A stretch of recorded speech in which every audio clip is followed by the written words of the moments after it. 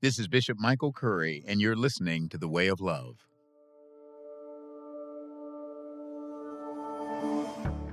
Today's guest on the Way of Love podcast is none other than the Right Reverend Mariann Edgar Budde, Bishop of the Episcopal Diocese of Washington. Bishop Budde and I delve into her newest book, How We Learn to Be Brave, Decisive Moments in Life and Faith. Beyond learning about some of the most dramatic and personal moments when Bishop Budde knew she was being called to courageous action, we dig deep into what it means to cultivate and nurture bravery in daily life, small moments, and how we can spot the difference between ego and bravery. Bishop Budde also asks us to consider how our failures teach us bravery when we are willing to learn from them.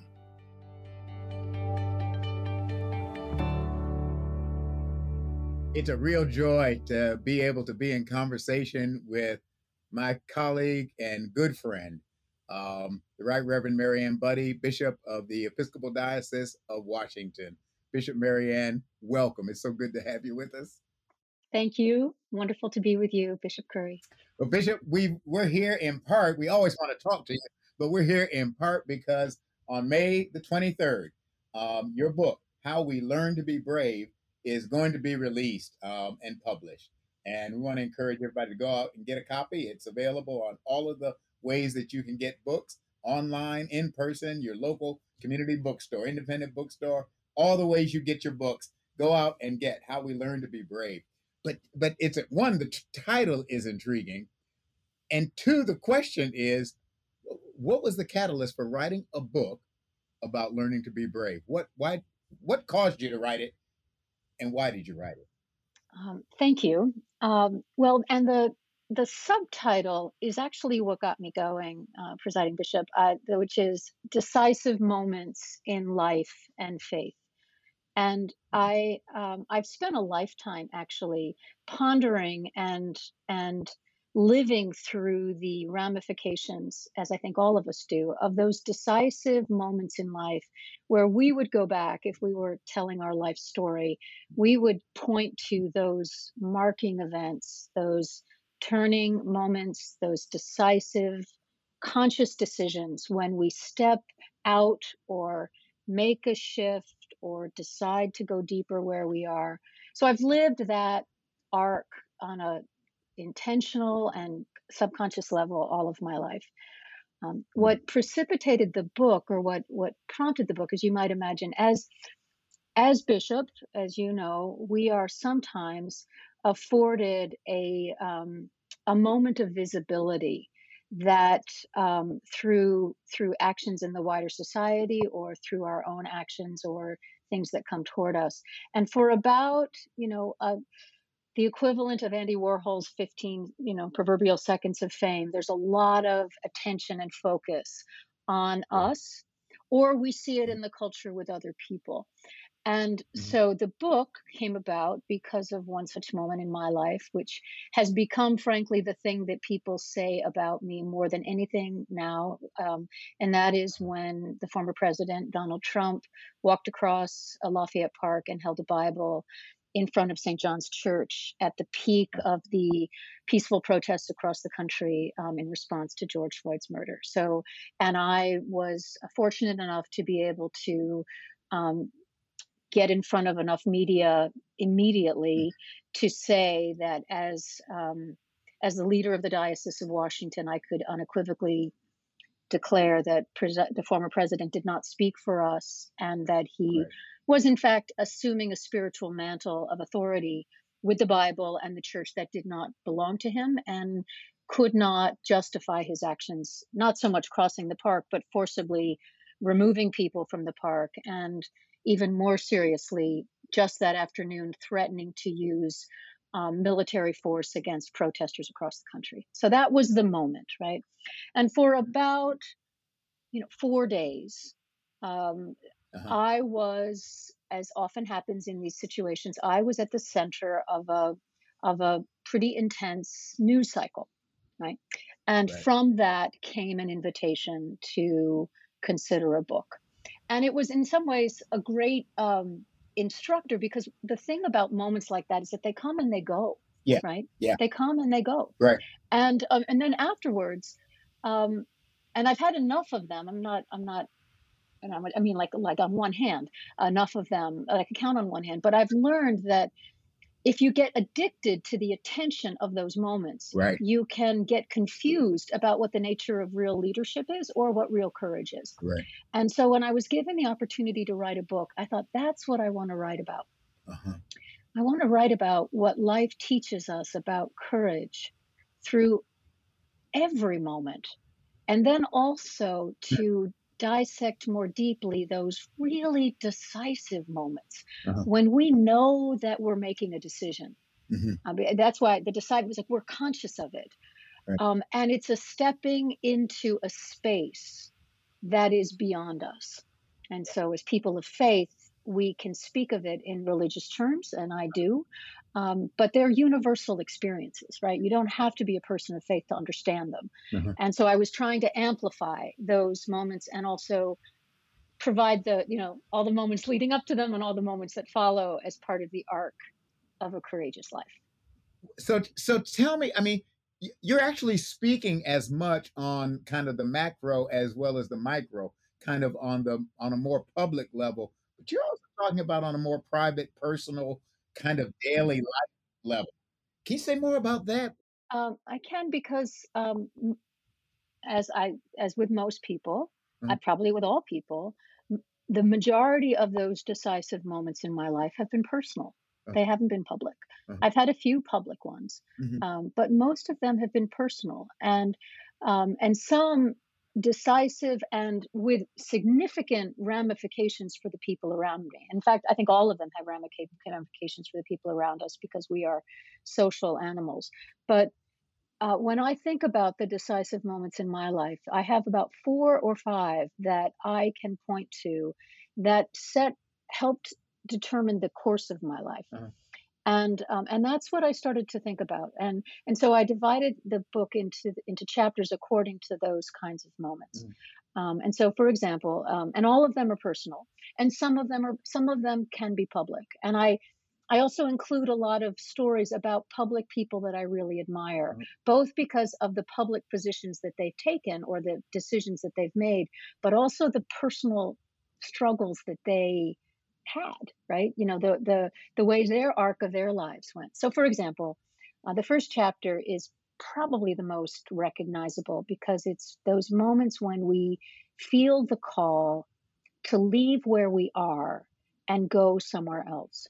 And often that place where we're called to go is beyond our sight or beyond our ability to, like, we're moving toward a horizon or we're moving toward a destination, but we don't know exactly where it is or what the implications will be of our leaving. So it's the classic hero or heroine's journey, right? Leaving home, leaving someplace safe and going to a foreign land, going to a new horizon.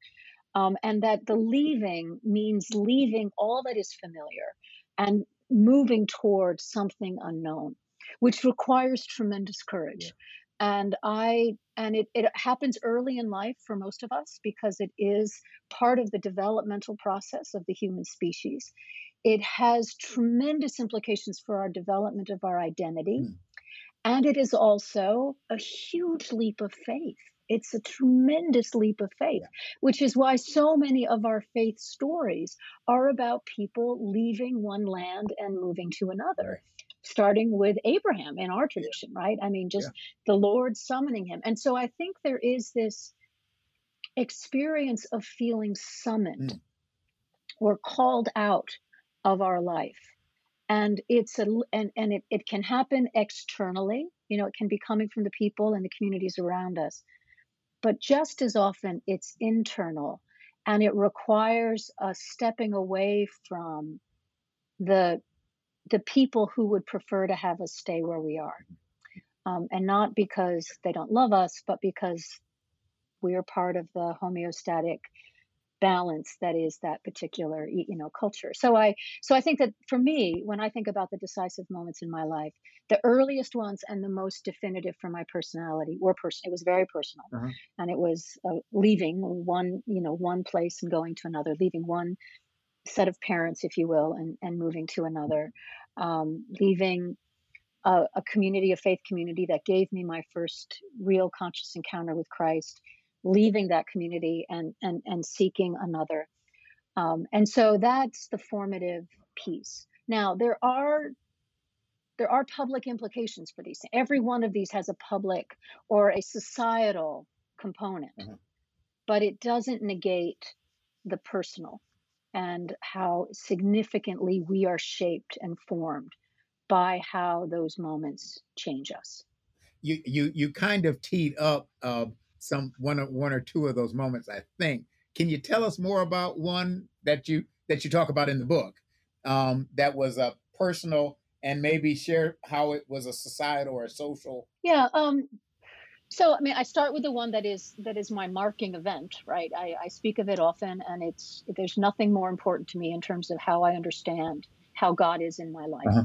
But when I was 17, my family life at the time just completely fell apart. It's a long and complicated story, but I was living with my dad and my stepmother, and their marriage was disintegrating, and um, I had all sorts of reasons, external reasons, to stay where I was, which was in Colorado. Uh-huh.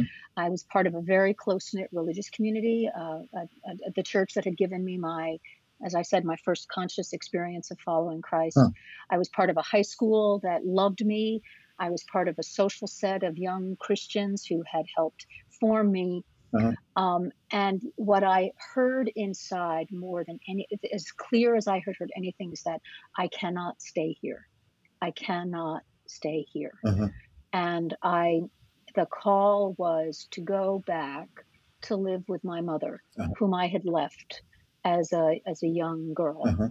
To go, and it's a long, again, messy story, but and the call was to go back and to live with her in her home, Mm-hmm. to go to her church, to take up my life in that world that I had rejected. Okay. And it was the most, up to that point, the most difficult thing I had ever done. I thought I was sort of amputating a part of myself to survive. This was a survival instinct, but it was also, I also knew spiritually that I was living in a world of intense, devoted Christian community. Uh-huh. And I was feeling a growing dissonance in my own mind with how I was being taught about Jesus and about the faith, and what I intuitively, what I would say, knew in myself to be true. And I didn't have any desire to argue with people. Like, these were people who I loved. This was the minister and his family who had taken me in, and this community. But there was just a worldview that I couldn't reconcile. Oh. And so I just couldn't reconcile I just couldn't do it. And I didn't really have the means or the energy to think about it very much, except to say, I don't quite fit here. Uh-huh. And part of the leaving there was some relief, actually, because I had a reason to leave something that I probably would have left in a far more, I don't know, explosive way. Uh-huh.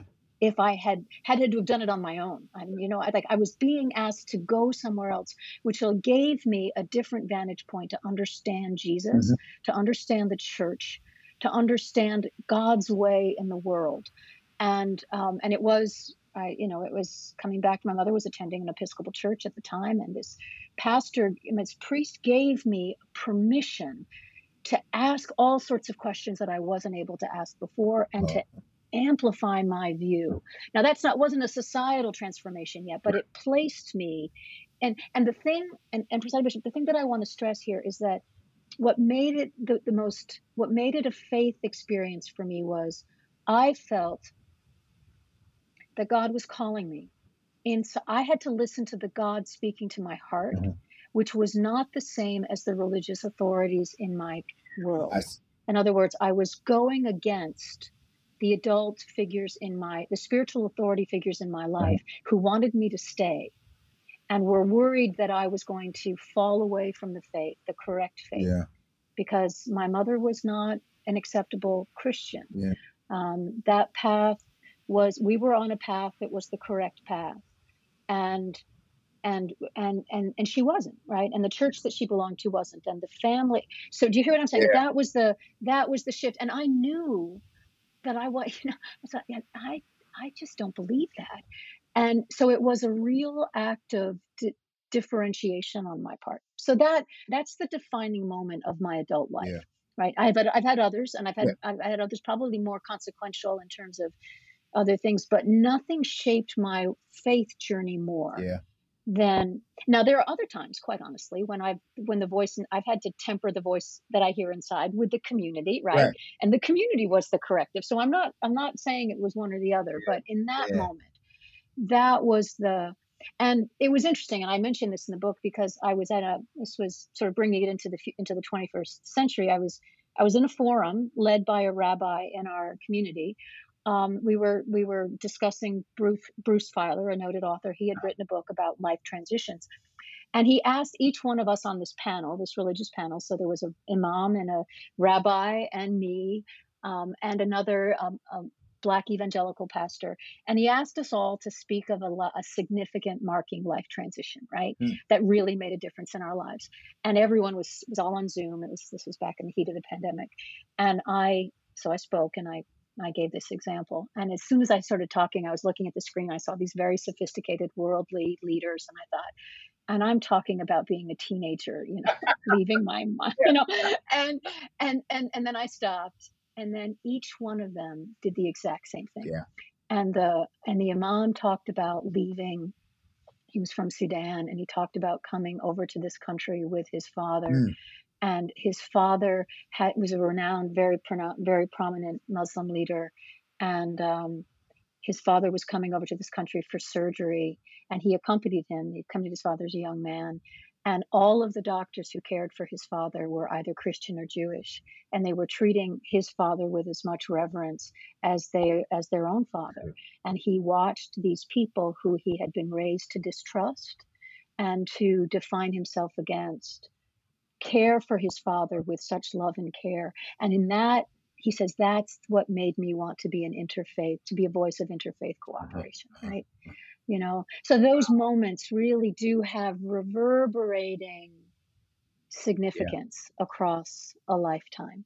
And so to be able to look back over one's life, and they do say that, some of your early memories are the ones that imprint you, which is probably why some of our sacred stories imprint us. But then to see how those themes recur throughout life, how they circle back. And then the other thing I wanted to do was to say, there are some times when we're called to be brave, to go out and there's a lot of adrenaline and a lot of energy and, obvious physical movement. But there are other times in life when the call is to do the exact opposite and to stay right where you are and to go deeper with the commitments that you've made, or not to be the one to leave, but the one to stay. And that those moments can be equally, the experience of them can be as strong a crisis internally as the going. In other words, there's a lot of tension that builds or can build in the moments when you do I go? Do I stay? Is this the time to go? Is this the time to stay? And to have that inner sense of the resolution being, this is the time to stay. And so to reflect on the seismic implications that happen in the tiny ecosystem of a family and the global ecosystem of human community when certain people choose not to leave, but to stay. And in that, I talk about a few instances in my life, but I think the more interesting ones are the ones I cite. Eleanor Roosevelt deciding to stay married to FDR early in their marriage when he had been unfaithful to her. And if she had left him and she was ready to divorce him, his political life would have been over, right? It would have been over. And they went on to form this amazing marital partnership, right? They did. And in a way that because we didn't talk about these things in those years, but in a way that she decided to stay, but she stayed on her own terms, right? She redefined what her life was going to be and what her marriage was going to be and how they were going to go forward. Um, and that decision not only had implications for her, but for the world, right? Right. For the world as they navigated this country through the Depression and World War II. Mm-hmm. Or our good friend and colleague, Kelly Brown Douglas, whom you and I have walked with as she has both personally and publicly tried to determine whether or not to stay in the church as a Black woman, and being constantly questioned by others. How can you stay in such a patriarchal, racist, all of those things? And every time she comes to that question and that crisis point, she finds her reason to stay, and often in faithfulness to her ancestors, who were such devout followers of Jesus at a time when they had no ability to see beyond the horizons of their life, right? And she feels this. So those are the things that I find to be so fascinating. And those don't make headlines. I mean, that's not the kind of thing that's going to get you on a news cycle. But that's the fabric of human community.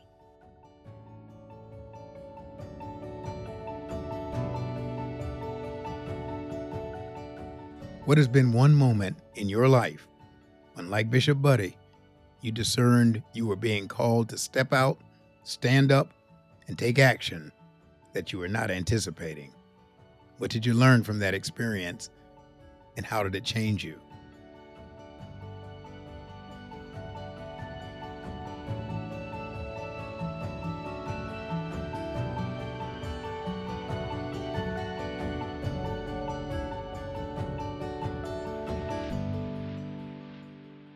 Let me ask you, because I mean, as you were talking, I was thinking about different people in my own life, but different people that I've known, and I think of a couple where one of the spouses has severe dementia, and the other spouse had to make a decision with kids and family.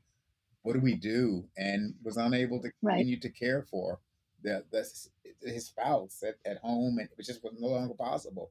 And so had to place her in a context where she would be safe and all of that tough decision.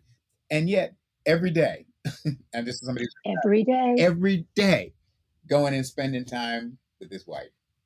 And and I don't remember where he didn't say this, but I heard another or read about someone else that said, "Why do you go see your spouse when he or she doesn't know you?"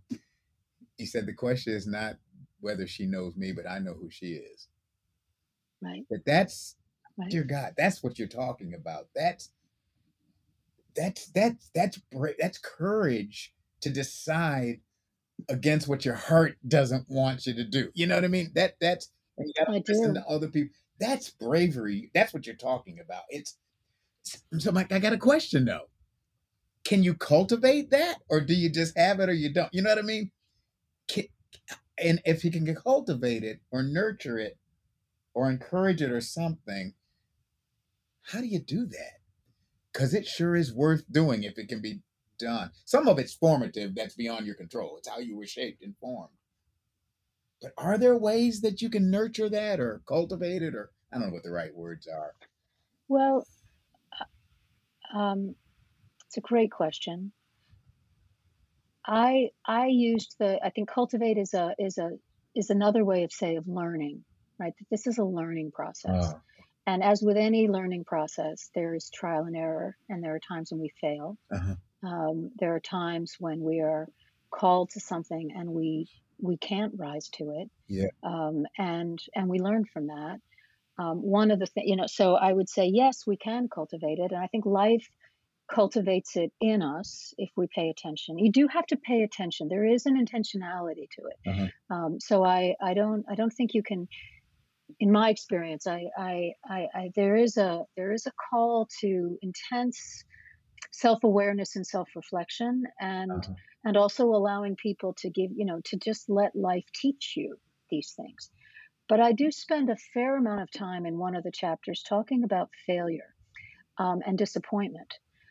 as a way of acknowledging that we don't always get this right, whatever that we don't always meet these moments with the kind of wholeheartedness that you're describing as this person Mm. visiting his wife. Sometimes we really fall flat Yeah. on our faces in this, but those moments are instructive as well, and that they, obviously they teach us humility and they teach us compassion and all of those things. But maybe in other ways they prepare us for the next time it comes around, Yeah. right? Because it just keeps on coming around. And in the chapter where I talk about, I call it stepping up to the plate, which is a metaphor that came, it's obviously a baseball metaphor, but it came to me in the season of COVID, when it was before we had vaccines, right? So it was when we were all still living pretty much in isolation, and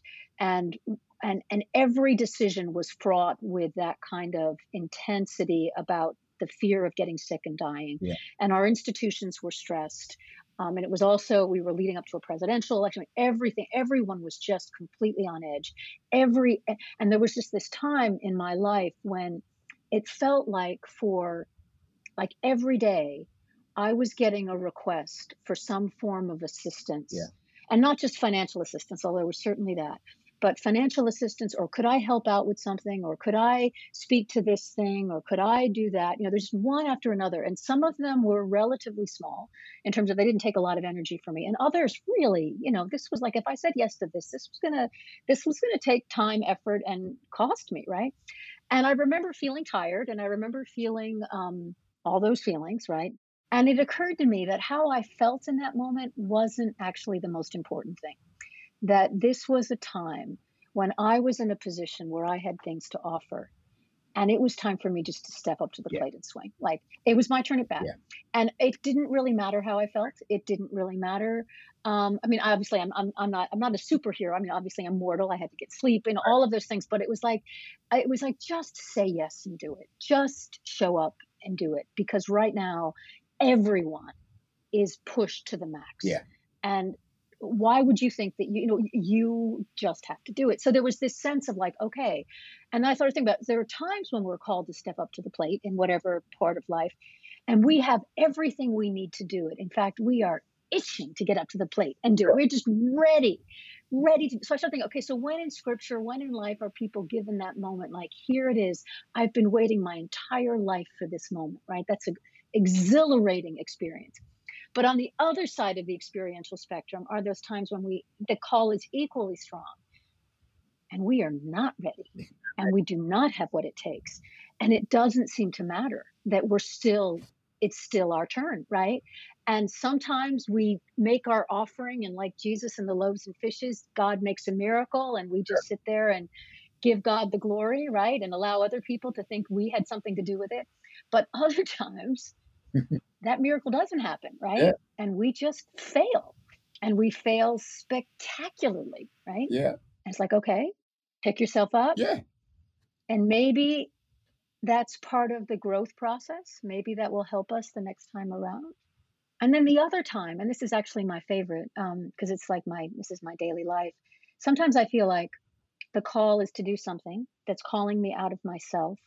And I'm so grateful in a sense, because I've been on one of those downward spirals of self-pity or depression, or, just stuckness, right? Whatever it is I'm dealing with in my own life. And I've given an invitation to think about something for somebody else, right? I'm actually being called out of the sort of miry contradiction of my, just the mundane reality of my life that is not going very well. Yeah.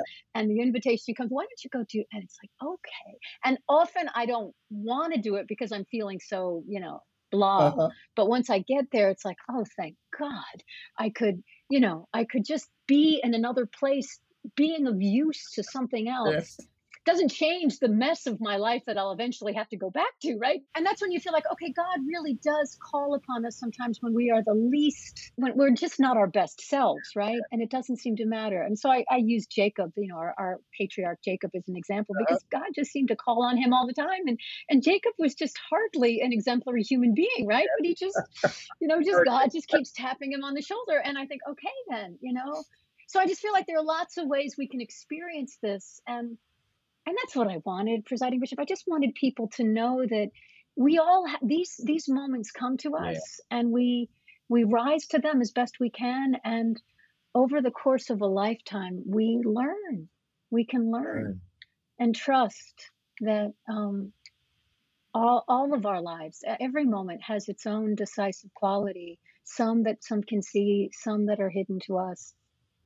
In those long stretches when nothing seems to be happening, there may be a lot going on underneath the surface that is getting ready, right? Or we're in a season where it's time simply to be and pay attention, to cultivate skill, to do all those things that you never have time for, but now maybe you can do, which will prepare you for the next season. And I'm at a stage in my life now where I'm mentoring a fair number of younger people who sometimes feel restless for the next thing. And I remember that feeling. And I'm just curious sometimes, like, well, what can they do right now where they are that will help them get ready for the call, to prepare? Because, when the moment comes, you don't get to take your crash course in whatever you need at that moment. That moment is when you're called upon, right? Just that moment. So, yeah. Well, I remember I had a spiritual director. You reminded me of this spiritual director who used to say, when I screwed up, when I fessed up that I had actually screwed up something, and took a while before I would like spill my guts about it. But when I finally did, and she would say, "So what did you learn from that?" Yeah. Which just completely upended all that self-loathing and, oh man, I screwed up. I'm no good. I don't know what to do. It was like, okay, right. What did you learn from that? What did you learn from that? That's what I hear you say. Yeah. What did you learn? What did you learn? My spiritual director often says, how is God stretching your heart? Oh, right. Yeah. And that for me is a really helpful, when I'm struggling, like, how might God be helping to stretch your heart? And I do believe that part of the call now is to become large enough inside that we can weather some of the really big storms, and the waves and the ebbs and flow, and to ride them out when we have to, because there's you just have to ride them out, but also allow for the faith that says you can take this, you can hold this, even if it knocks you down for a while. You have a container inside by grace that can help you carry this. It takes courage. I mean, it's sometimes it's a huge just holding on to with faith, but this idea of no moment lasts forever, no season lasts forever, and learn. So you learn in retrospect from the things that were so disorienting or painful, and then how might that be of use as you go forward? Here's a question: what's the difference between bravery and my ego, and what I'm thinking of is the times when I've been brave or sought to be brave, and it was coming out of a place not out of healthy discontent, and you might even use the word anger, but a toxic place. You know what I mean? You see what I'm getting at? Because I could be brave and be mean. Mm-hmm. And what's the difference? How do you sort that out? I certainly know what you're talking about. And that's part of what I was trying to say about it's possible to get addicted to the spotlight. Yeah. It's possible to get addicted to the adrenaline, or the sense of being at the center of something, or being the role. And I deal with it all the time. Some kind of, my ego gets in the way all the time. But I would say that the difference is, one of the markers that I've experienced is that there's almost always a sacrificial component to the kinds of courage that God calls us to. There's a crucifying element to it. there's something that is asked of us that feels a bit like death. Um, and not always, But but often. And for me, when and grief, there's a yeah, lot of grief in this work. And one of my chapters is about grief and learning to accept the things that we would never choose, and what it is that we learn from acceptance, and how acceptance, which doesn't mean acceptance like accepting this, that it will never change, but accepting that this is what we're dealing with, right? right. This is what we're dealing with. Mm. And so I can't deny this reality, either within myself or in the world or in this relationship or in this configuration, right? This is it. And there's grief in that. That's one of the Uh-huh. markers. And then the other is usually when we're ego driven. Not always, but often what happens to me is that's when I fail. Yeah. That's when I get in the way. And it's embarrassing. I mean, it's really embarrassing. In fact, it's humiliating. So that's a, I've been there. I've been there. Oh yeah. oh, yes, so have I. So have I. And I have this one example, and it was really instructive early on, because I had a few, it wasn't often, but I'm pretty good on my feet sometimes, not always, but pretty good on my feet. And I can piece a sentence or two together, and I can do righteous indignation in a way that people find compelling sometimes. And so, in my years in Minnesota, every once in a while, and I was doing faith-based organizing as a parish priest, I would get a lot of like, wow, we should get her in front of it. Let's put this girl in front of a mic, Yeah. right? And so, and so I would do that. We'd, do all the preparation and stuff. And then every once in a while, I'd be asked to do the same thing for something I knew nothing about, or that I was totally unprepared for. But I said yes anyway, because I was that, Yeah. I was that person, and they were calling on me, and I just and it was so. And I learned it's like that's when you're being used for other people's Yeah. agendas, right? Or when, at least in my case, I say yes to things that I have no business saying yes to, because I don't know what the heck I'm talking about, right? But I get caught up in the, Yeah. Yeah. so, but I think that's a particular, it's a particular path of sin for those of us who are called to public leadership. Yeah. It is. And we have to be careful. The other side is equally dangerous, however, which is false humility, or oh no, I can't do that. Like there are times when you don't. In other words, I think God works with our ego too Yeah. sometimes. Like that's also part of the raw material that God works with. Yeah. And sometimes there are times I get up in the pulpit, Easter Sunday, last Easter Sunday, here I am, Washington National Cathedral. I have no idea if my sermon's any good or not. I think it's okay, but I've been all of that ego, and I just have to walk up those steps and say, okay, Lord, you know it all. You've got it Yeah. all, right? You've got Yeah. you've got everything in me right now, and these words, and it's what I've got. And my grandma used to say, take it to the Lord and leave it there. I want to say one more thing before we stop, because this is really important to me. One of the other reasons I wrote this book was I wanted to describe authentic spiritual experience in a way that people who don't necessarily identify with a faith tradition could understand. Mm-hmm. So I wanted to describe Jesus, Mm-hmm. particularly, and his life, and the people informed and influenced by him, or other faiths. But as a Christian, I know this one best, in such a way that people could say, oh, that's what that's about. I wanted to tell some of the stories of our faith in a way that isn't about this man who lived 2,000 years ago, but how that the stories, as they take up residence inside us, become vehicles for the Holy Spirit to work, because we have a framework that allows us to say, yeah, this feels like Jesus calling Simon out of the boat onto the water, right? Uh-huh. This feels like the little boy offering his loaves and fish, even though he knew it wasn't enough, right? This is what it feels like when God summons us out of a place of familiarity to the unknown. Or this is what it feels like when we're called to suffer, and that there's a possibility of redemption in it.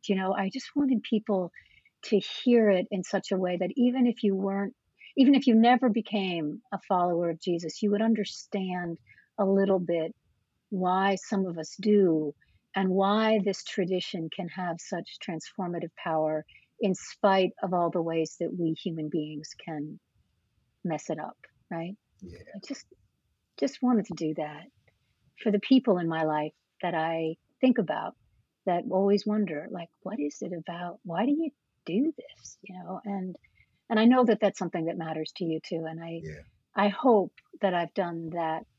I hope I've honored that part of of him, and Mm. how he calls us to this, and honors us in our efforts to follow with such good intentions and imperfection, you know? Bishop Mariann, buddy, I told you earlier I was going to ask you one last question. Give Yeah. us some words that were blessing for us, and you just did. You just Thank did. you. Thank you for that, and thank you for the blessing of this book, How We Learn to Be Brave. And the subtitle is Decisive moments in life and faith. God love you, my friend. God bless, and thank you for blessing. Thank you, Presiding Bishop. Thank you. Thank you so much. And everybody else, God love you, God bless you, and keep the faith. Learn more about the way of love and create your own rule of life based on the practices of turn, learn, pray, worship, bless, go, and rest. And check out Bishop Budde's book, How We Learn to Be Brave, Decisive Moments in Life and Faith, online or at your favorite independent bookstore. The Way of Love podcast executive producer is Jeremy Tackett. Our podcast engineer is Ellie Singer. Research and guest relations are managed by Amanda Skofstad, and our project manager is Chris Sigma. I'm Michael Curry, and I'll see you next time on The Way of Love. God love you.